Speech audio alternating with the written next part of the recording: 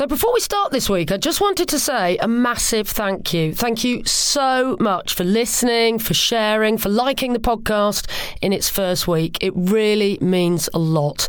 The response has been brilliant, so thank you. Do continue to share with all your friends. Leave us a review or come and say hello on Twitter. We are at Come Out Stories. Right, let's go.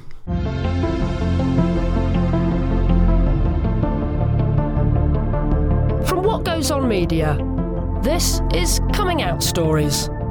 It's a podcast about one of the most important conversations of your life. I'm Emma Goswell. You're now going to hear Matt Cain tell his coming out story.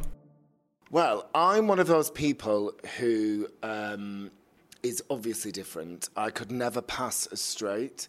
So people used to tell me I was gay before I even knew what it was. You know, and it's really interesting because when I was working at Attitude, I remember us interviewing quite a few big stars, and they were really straight acting men, and they were talking about how difficult it is to be gay and not realise it because everybody assumes you're straight and you assume you're straight. I think there are challenges there, but for me, I had the very different difficulty of being one of those people who doesn't have the luxury of passing as straight, and therefore you are thrust onto the front line, whether you like it or not. At what sort of age are we talking that people were saying that you were gay? To be honest, Emma, I'm talking like 5 or 6 onwards. Well, what they used to comment on at first, and I can say this now with a smile on my face, and like, you know, without it being traumatic, because I've had a lot of therapy and I'm now 43 and it was horrendous, you know, and I've written this book which was partly exercising those demons. They used to say it to me when I was 5 onwards, as soon as I went to school, but it was remarking on my girliness at first. He sounds like a girl, he runs like a girl, he talks like a girl, he's into girls' things, he plays with girls' things. It was that first, and then only a few years And of course later, that's always seen as derogatory, isn't it? Oh, yeah. I know, it's It's never a good thing to be a girl, is it? Ridiculously. That in itself is interesting. Although what I find interesting, funny you should say that, I think I've said this to you before, a girly boy, when they're young, is considered a freak. A tomboy, a boyish girl, is considered really cool. Then when you get to adulthood, everybody is still considered fine to have a go at a butch dyke and make fun of a butch dyke, and everybody likes the camp gay. That is really interesting analysis. I've never thought about it like that before. But you're right, but I was a tomboy, and people just go, oh, Emma's a tomboy. They didn't say she was a lesbian? No, but I think, like, talking to friends later in life, they kind of, some of them go, oh, we knew you were gay from when you were a child. I was like, well, did you? I was just a tomboy. I didn't know. Did they know you were gay? Or are they misremembering it now? You know, the thing is, as well, about lesbians have had less visibility in the media, haven't you? So, you know, it was always, there were standard jokes in the playground, limp wrists, doing impressions of camp boys, Larry Grayson, all that in my era. I don't remember the equivalent for lesbians. Also, I grew up in a time when, you know, it was a particularly difficult time to be gay because it was the HIV/AIDS crisis. So we were portrayed as dangerous, disease-carrying sexual predators who couldn't be trusted around children. And a lot of the taunts in the school playground reflected that, actually. Don't touch him, you'll catch AIDS, you know, all that kind of thing. I don't know if you remember that. I mean, you're a couple of years older than me, but did people used to say that when you were young? Not to you, obviously, but... I just remember there being a lot of ignorance about AIDS, and it was all like, oh my God, if you go to that toilet and a gay person might have gone to the toilet, you'll get AIDS from the toilet. So that's how ignorant we were in the sort of early mid-80s. I know. Yeah. But going back to you then, so you weren't even out, but you were getting homophobic abuse at school. Yeah. So I was forced to think about it before... They always say normally that you start to realise your desires when you go through puberty. Some people say that. I've spoken to lots of gay men who said that they knew when they were literally 5 or 6. But I remember getting to an age where I realised that what the kids said about me was true, that I did fancy. When I realised that what being gay meant wasn't dying of AIDS and wearing leather chaps and having a gimp mask, which is all we ever saw in the newspapers when it was Gay Pride once a year and The Guardian would cover it, that was it. I realised that it just meant that you fancied men. I was probably about 9 or 10, actually, when I realised I fancied boys. Yeah, 8, 9, 10. So you'd internalised it, and then when was the first time it actually came out of your mouth and admitted it to someone else? Well, funnily enough, so we are women of a certain age, and we both came of age before the internet, before social media, before mobile phones. You could keep a secret in those days. And whereas now somebody comes out and it's instantly broadcast everywhere, in our day you could do it very gradually. I came out to friends at sixth form, and by modern standards this won't seem very young, but I was about 17, 18, towards the end of sixth form. And then but it was quite contained. And then I went away for a gap year in France, and I was looking after kids. And again, in those days, people thought you couldn't be trusted around children. There were laws to protect children from gays, Section 28. You know, so I wouldn't say I went into the closet again, but I didn't come any further down the road of coming out. And then when I got back from my gap year, I went to university. I was exploring the Manchester gay scene more and more. By the time I went to university, I was out to all my friends. My sister came down to visit, and I told my sister, then I told my brother, then I told my mum and dad. By the time I told my mum and dad, it was second year of university, so I would have been about 20, I suppose. But I'd been out to friends a couple of years before, and I had that year where everything was put on hold a bit. And what were your parents' reactions then? You left it a few years, clearly. Yeah, it's funny, isn't it? I think my mum and dad are brilliant, and it's difficult to go over these things without being critical of people, especially when you work so hard on the journey together. But at first, my mum said she always knew, as mums always do, or not always, but very often do. My dad was very upset and didn't speak for a couple of days. But, see, the thing is, what I realised later is they were being conditioned by everything they heard about gay men. What they thought being gay meant, first of all, they thought it was a choice. Secondly, they thought that what happened was, when you were gay, you disappeared into a London ghetto and you died of AIDS. Because this is all they didn't have any examples of anything else. And there was a friend of my dad's had a brother who had disappeared to a London gay ghetto and died. I think it was before the AIDS crisis, actually, but there was some kind of tragedy. And that's all they knew. So they wanted me to be happy. And they assumed that being gay meant you were going to be unhappy. So they were upset about it at first. Was that a long process for them to come around to the idea? Was it a case of you educating them and saying, look, my life doesn't have to be any different to the way it was last week? You know? Yes, absolutely, it was. And at the same time, the media was coming on, visibility was increasing, attitudes were changing, antiretroviral drugs came in to treat HIV so that it stopped progressing to AIDS. So suddenly this panic started to lessen. And, the hysteria around that. So attitudes started to get better. There was more visibility for gay people in the media.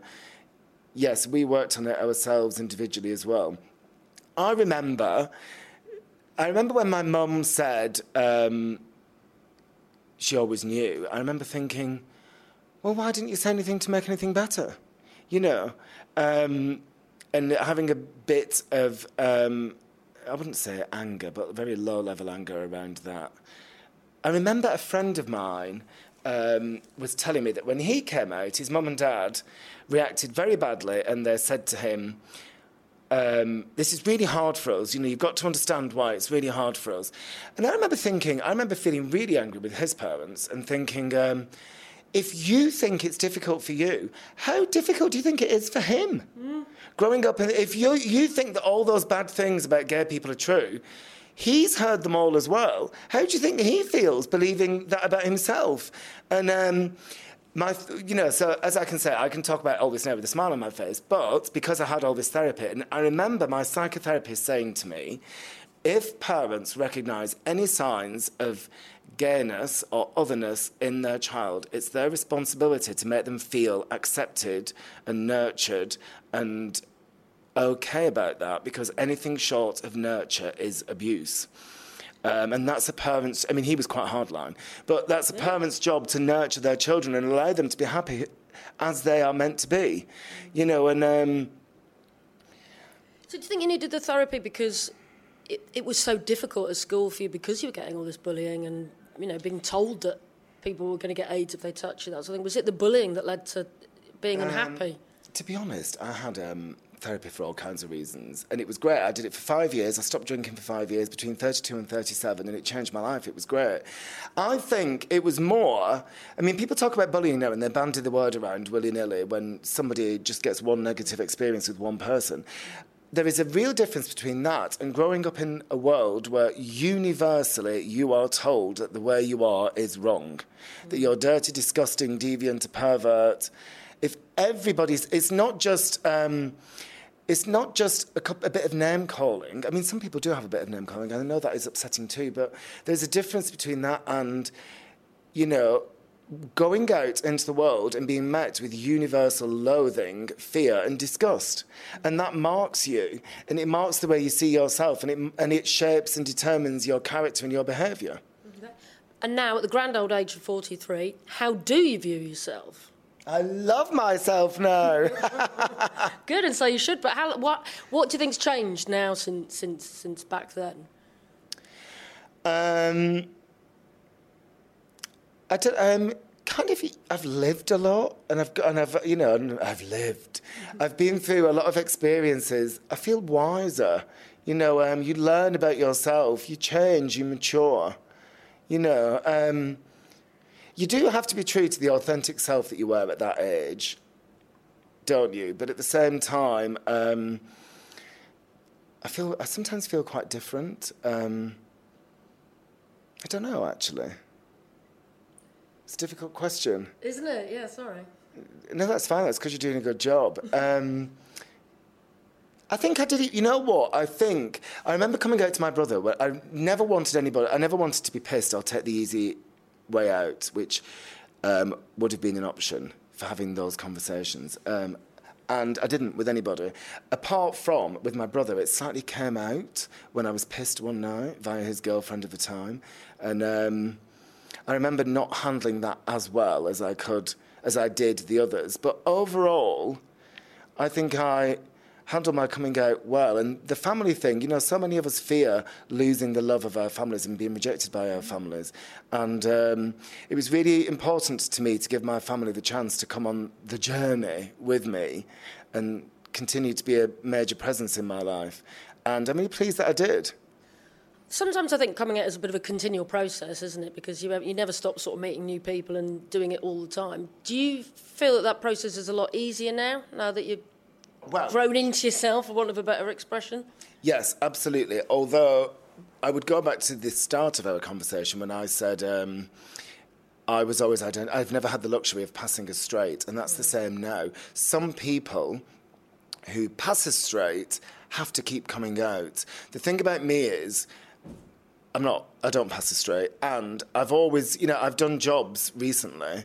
You know, I was editor-in-chief of Attitude, the big gay magazine, and I've just written a big gay book, and I'm all over the media talking about it. So there's hardly anyone left in Britain that doesn't know you're gay, you're right.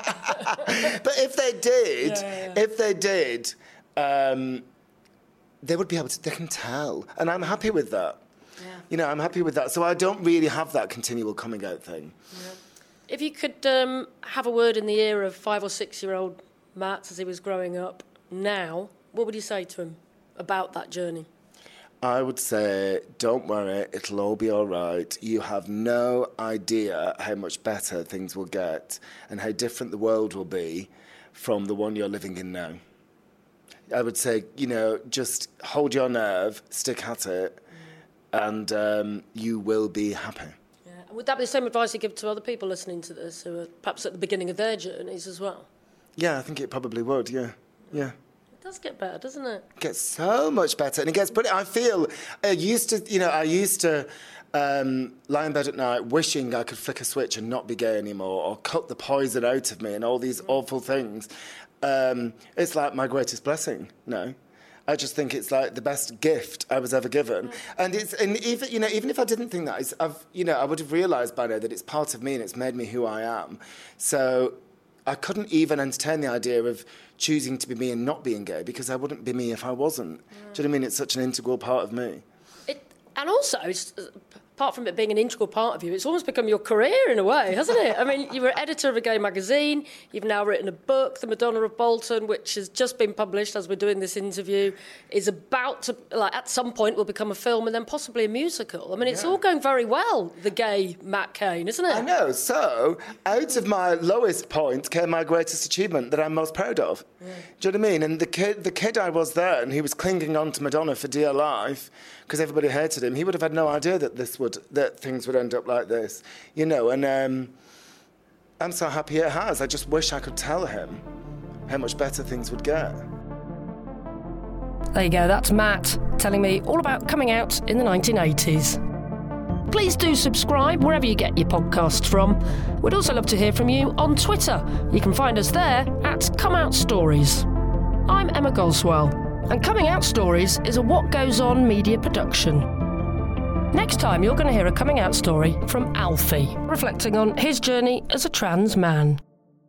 Like, I couldn't tell her when I was sober, but I actually went home for the weekend because we were like living in a student house at the time. So I went home for the weekend, went out with some friends, and I came back really drunk at like 3 a.m. She was on Facebook at the time, so I messaged her, and I was like, "I've got something to tell you."